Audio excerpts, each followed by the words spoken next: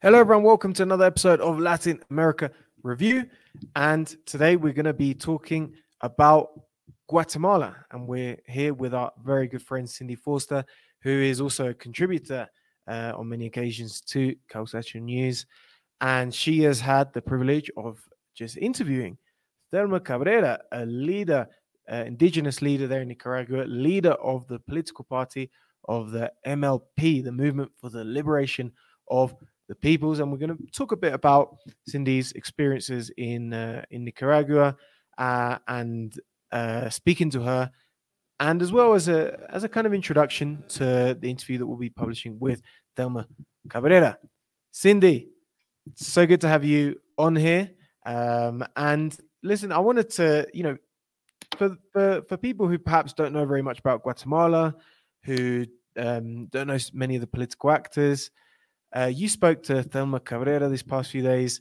Could you explain in layman's terms who Thelma Cabrera is, what the MLP is as a political organization, for those who perhaps don't know too much about Guatemala? An introduction.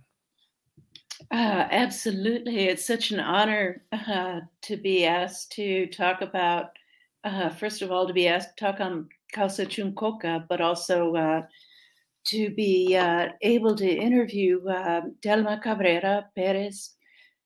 She is a Maya mom organizer of many decades, um, working with a group that formed in 1992 named CODECA, which stands for a committee that serves the development needs of campesinos. 90% of the people in CODECA are not only campesinos, but are landless. So they're forced to work in just horrific conditions on the plantations of agro-industry. Now it's an organization that's national.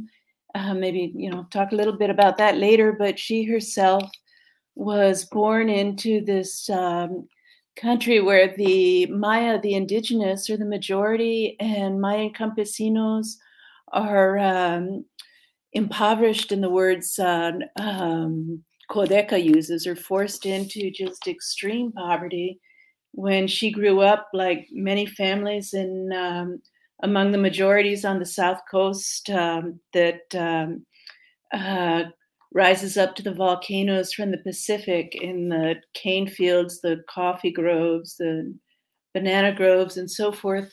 It's one of the richest areas of probably Latin American agro industry, and its people are among the poorest. So she was forced, as with her family, to scrounge for food in local dumps.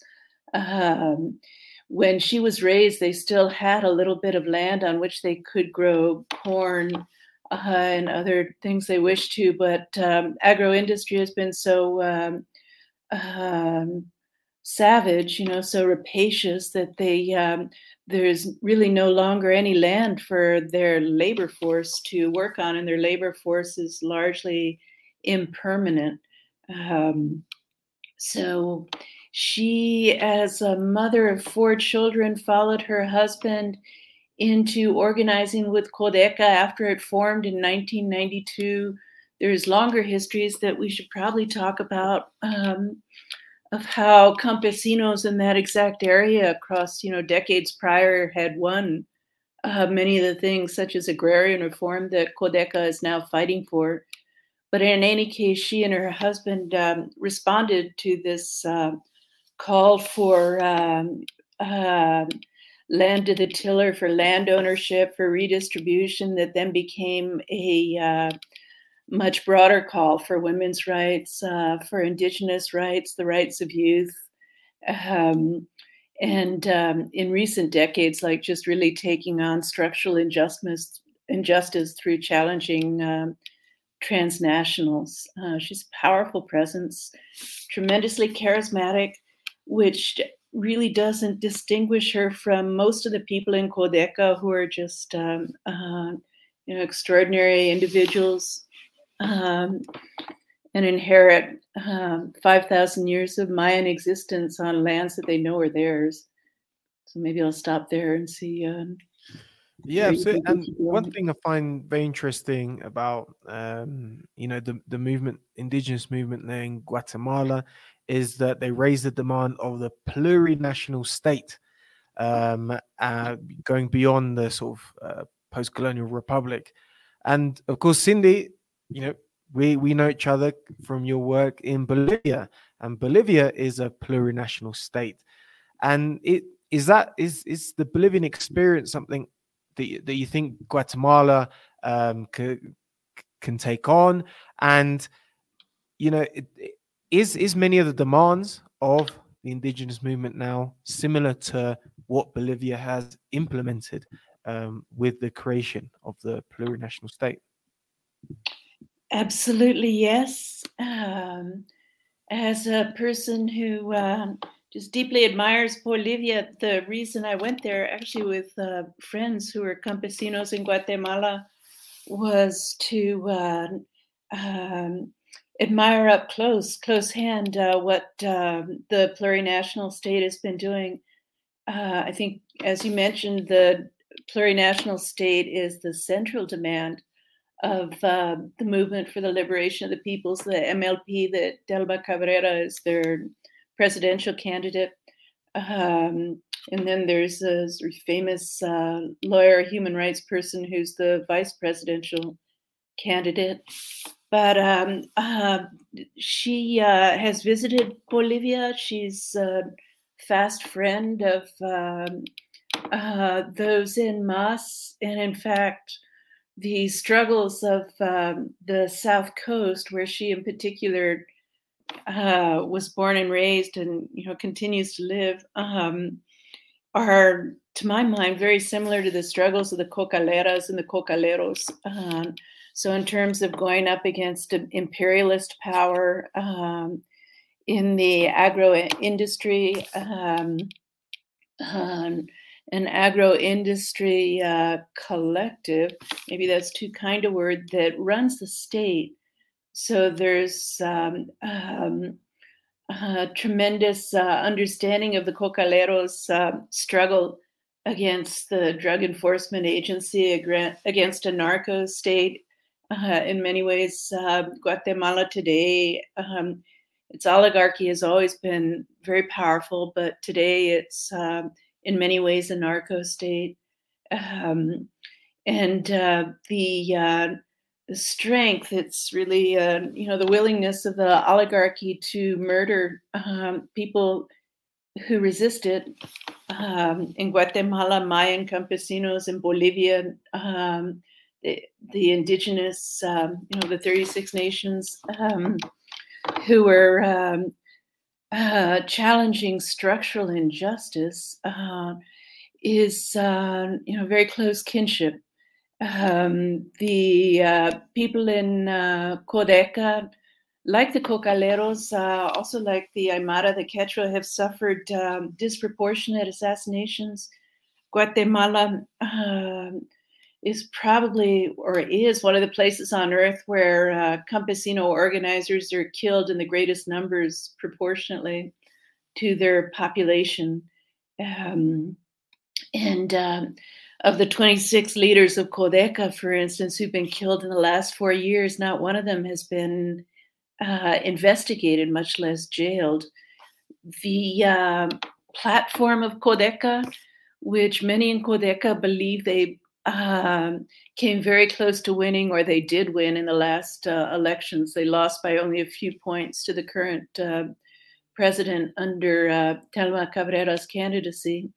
It has 19 proposals. Each of those was discussed, created, then voted on from the community up through the national level. So its organizing is similar to the Bolivian indigenous organizing in terms of its dramatically horizontal collective approach. It's resisted just these, this stream of murders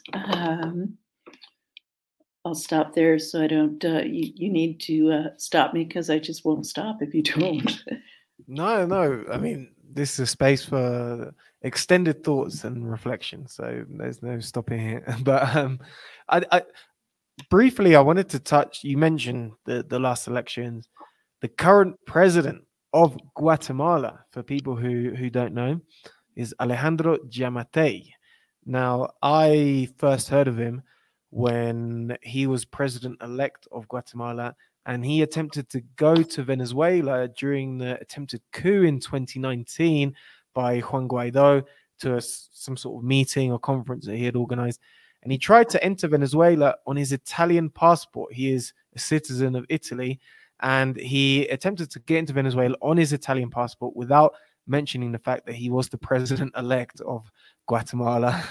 But the Venezuelan authorities did realize and sent him back to Guatemala. But yeah, just very briefly, what could you tell us about the current president of Guatemala and the current government? They're at the moment the party in power and their approach to the country. I would say that. Am I still on the air? Yes. Great. They're not that distinct from most of the people who've held presidential power since the CIA coup of 1954, with very rare exceptions. They represent, they're extremely committed to the agro industry, agro export, oligarchy, and mining. Most people are probably aware that Guatemala is one of the most corrupt nations in the hemisphere. And the current president is no exception. I'd say that it's critical to understand that violence is their favorite tool against the majorities of Guatemalan who are campesino and working class. So it's a style of governance that those in opposition to it call the Pact of the Corrupt, or the Alliance of the Corrupt. They rob state coffers to the greatest degree they can. After they leave office,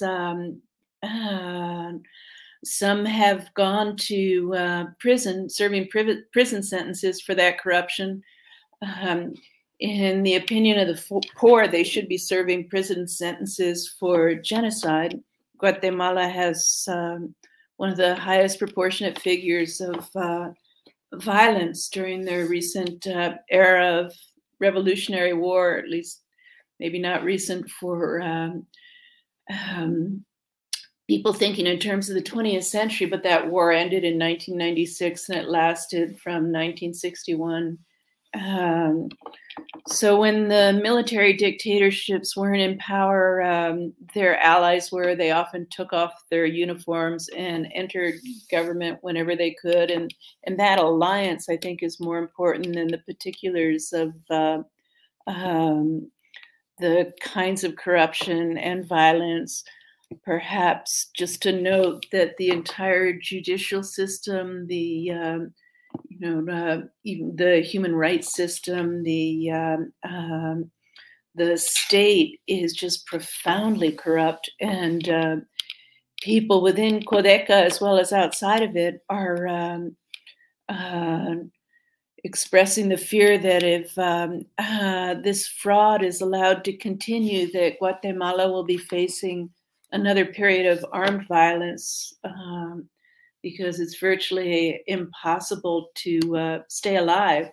Immigrants are they're responsible for about 20% of the gross national product, and many people who don't want to leave are driven out by this pact of the corrupt and by just this tremendous violence just among Codeca, like people being beheaded, people being Telma Cabrera, in her recent interview, mentioned just two of them. Dominga Ramos, who was killed about 3 years ago in her own home to sow terror, or there's a leader who's not Maya but Xinca, Luis Marroquin, who is the regional coordinator of the Department of Jalapa,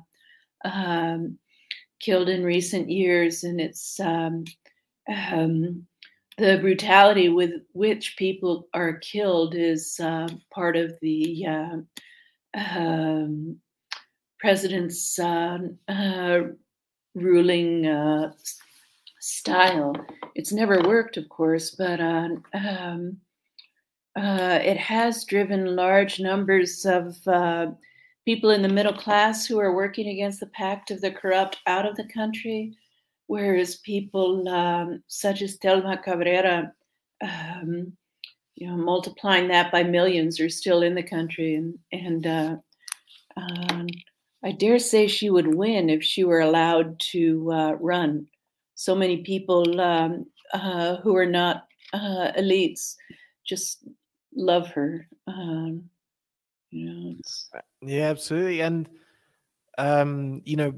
mentioning the fact that the current president, Alejandro Giammattei, is a citizen of Italy, reminds me in some ways of in Bolivia when the former president in the early 2000s, Gonzalo Sanchez de Lozada, used to speak Spanish with an American accent, and for that reason he's called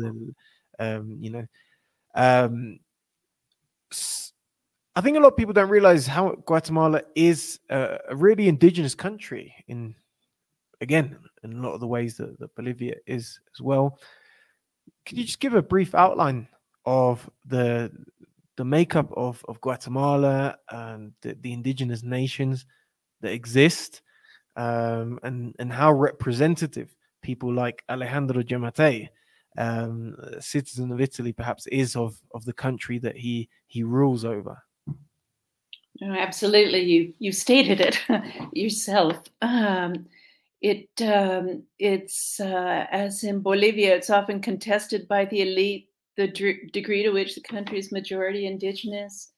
Most in Guatemala, among those dozens of nations, are Mayan nations. Telma Cabrera is Maya Mam. The speakers, she speaks a language that was spoken by people who ruled commercial city-state in the place where she lives, which is called El Asintal, for 2,000 years. Like that city-state flourished. It had relations with central Mexico, with the entire sort of regions in that vast Mesoamerican region where people were trading with each other. They were creating societies and communities. I think that city-state ruled from like 1,000 years before the Common Era to 1,000 years after, and people are deeply, profoundly aware of those ancient realities. It's part of people's values. There are also Garifuna or Garinagu Afro-Indigenous peoples along the Central American coast. Likewise, in Guatemala, the vice presidential candidate of the left, one of the left parties in the last presidential race, was Garifuna. And then there are the Xinca, who I mentioned, who are not Maya as well. And the way that people worship, the way that people care for the land, the way they raise their children is just so profound. As in Bolivia, right, the distinctions from European, Eurocentric, white, capitalist understandings of living on the earth. So the demands such as rights to the planet, rights to understanding water, rights to sort of challenging human-centric understandings of the planet are coming from the same trunk or the same root as in Bolivia. Delma Cabrera talks about her mother as her main source of inspiration. Her mother had no formal education, which is a way of saying that her education and her values were profoundly about those many tens of thousands of years living on those lands, caring for those lands. Now the agro-industry belt to the south coast and also toward the other on the side of the Caribbean and into the rainforests of the north are poisoned, like totally poisoned. Telma Cabrera says not even the fruit trees bear any fruit. All the people living there, especially children, the elderly, pregnant women, are suffering the serious diseases of a capitalist approach and understanding of exploiting the land, really raping the land, and the people who are doing that are precisely the same people who rule the country.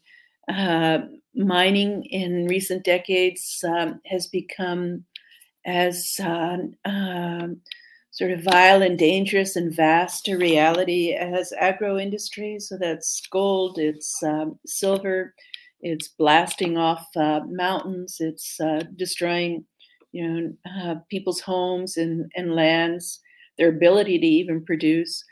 But in Guatemala, indigenous organizers realized that early enough that in a number of areas under the Convention 169 of the International Labor Organization, they started voting massively to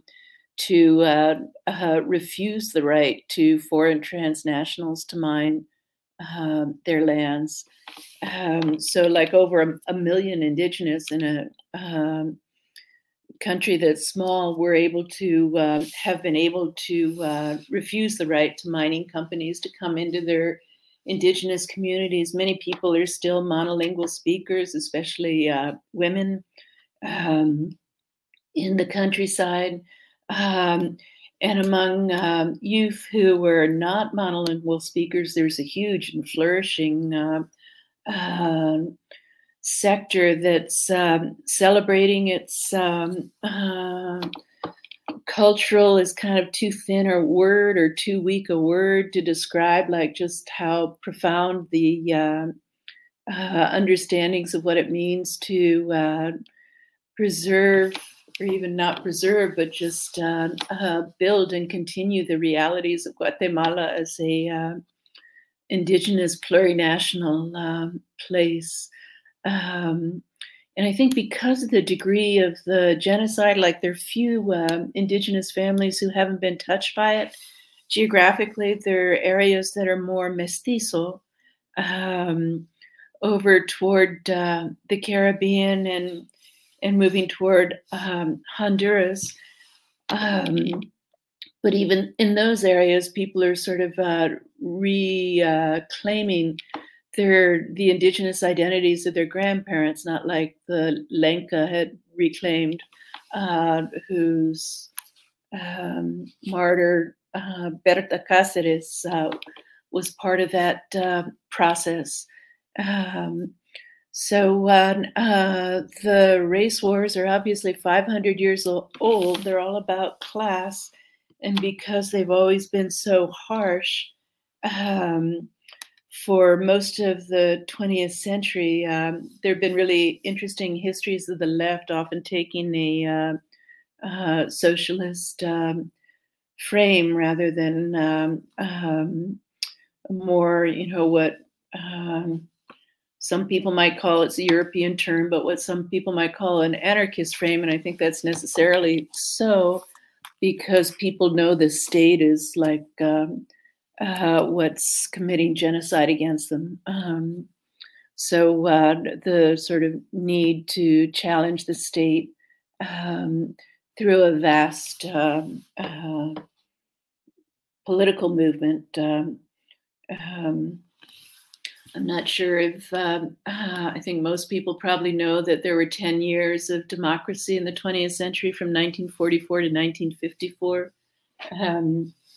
Probably outside Guatemala, most people know about its overthrow by the CIA and the United States that, in fact, was trying to overthrow it from the time it came to power. Actually, before it came to power, across those 10 years, took them a long time to build a proxy army from Honduras. But in that revolution, I think what a lot of folks don't know is that its fiercest defenders were campesinos.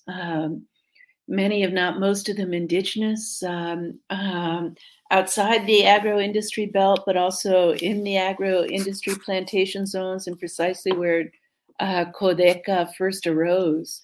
So there many decades of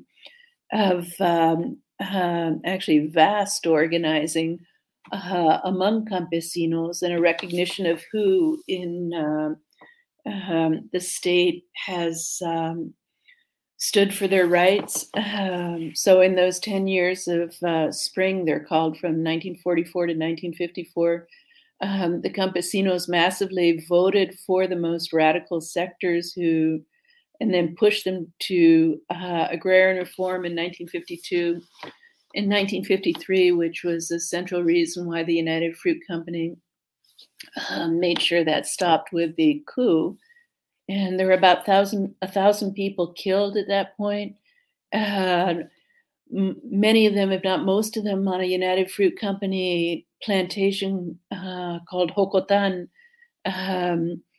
in their major banana growing zone near where Telma Cabrera lives. They were rounded up from up and down that coast, south coast, from the lists of campesinos who had received land or who were part of organizing committees. They're all called communists, and they were shot into large open trenches that had been dug out by tractors.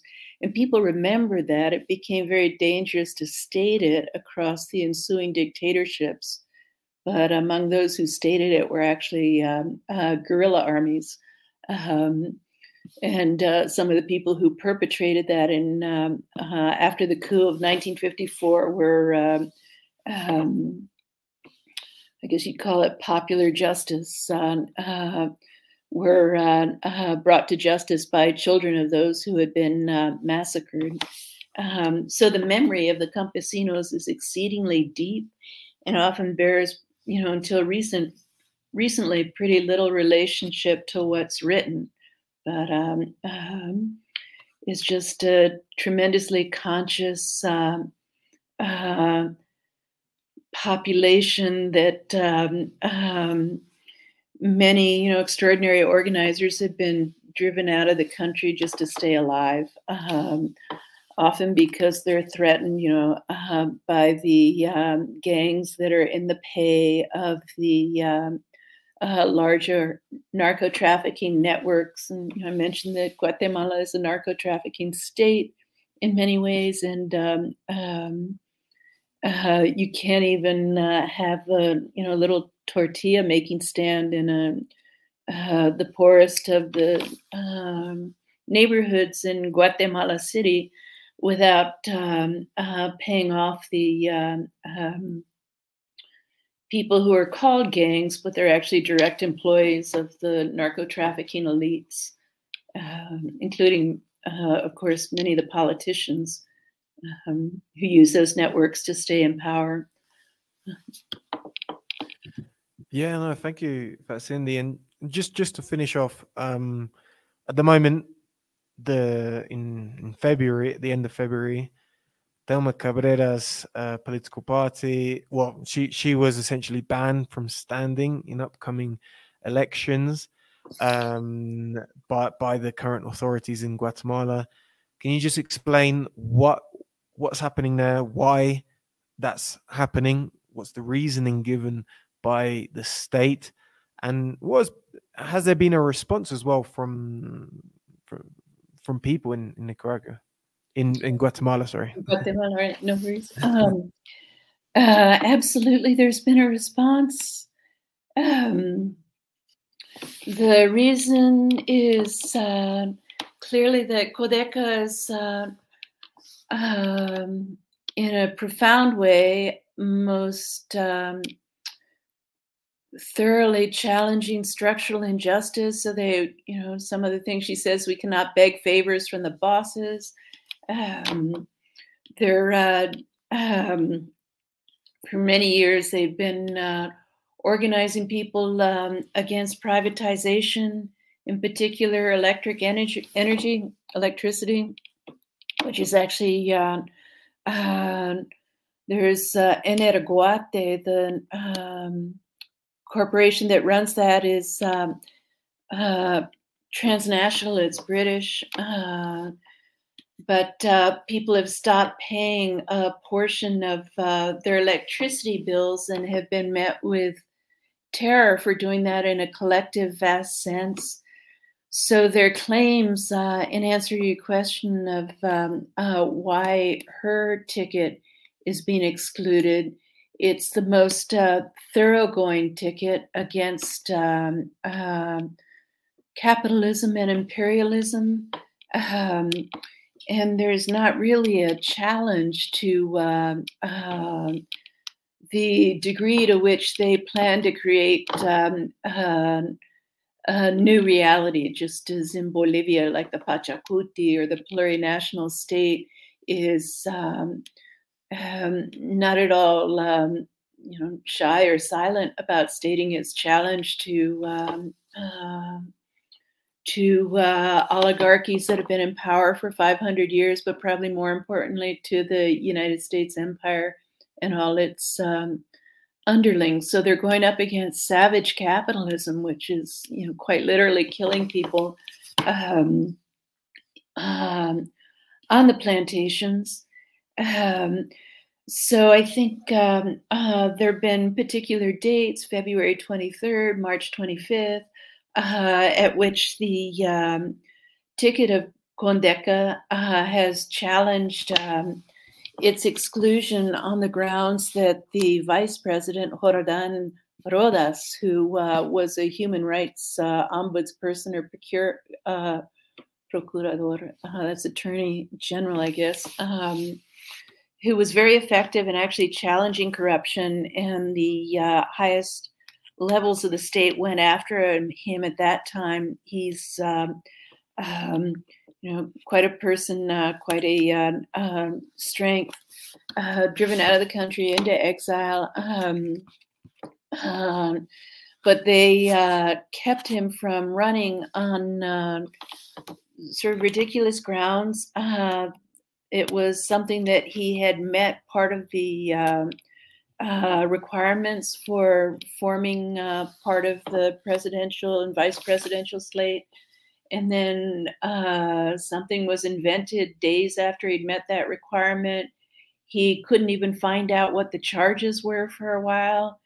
And then at every turn, like at every one of these deadlines, he's been blocked at the same time that people with much graver impediments to being president are in the running, such as an individual named Sandra Torres, who was jailed for a while, then absolved of ties with narco trafficking to fund her earlier presidential bids. She came in second in the last two races, if memory serves. And she's in the running, even though, like, the precise reason she shouldn't be is after having been Catholic, she ended up divorcing her husband, who was president, in order to run herself. And that upset the Catholics, but she became an evangelical minister. And anybody who's a minister or part of, any kind of cult or religious faith is not allowed to run as president. A third woman is probably the most notorious that I hope people have heard about. She's the daughter of the dictator Efraín de Rios Montt, who only ruled for a year and a half in the early 80s and managed to kill more people more quickly than anybody in the same amount of time. So just a very vicious, among many vicious dictators, possibly the most vicious. He had a long-running trial and then died. But from the time I think she's now in her mid to late 50s, and his daughter, whose name is Zuri Rios de Sousa, from the time Zuri was 22 years old, she was defending her father. She's been a long-standing congressperson, together with her father in Congress.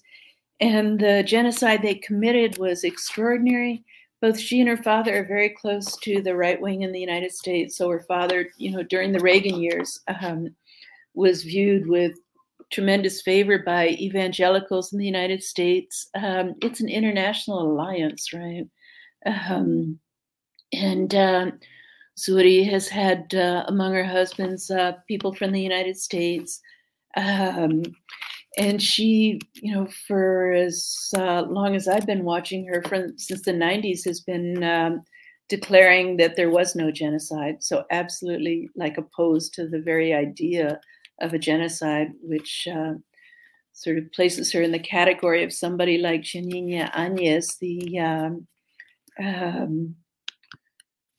coup president in Bolivia, with the difference that Janina Áñez had basically 12 months to express those ideas, whereas the oligarchy in Guatemala has been killing people in enormous massacres, as well as one by one, with as much torture as they can achieve to try and terrorize people into not doing what they have never stopped doing, which is demanding equality, dignity for all, and actually an end to capitalism and imperialism.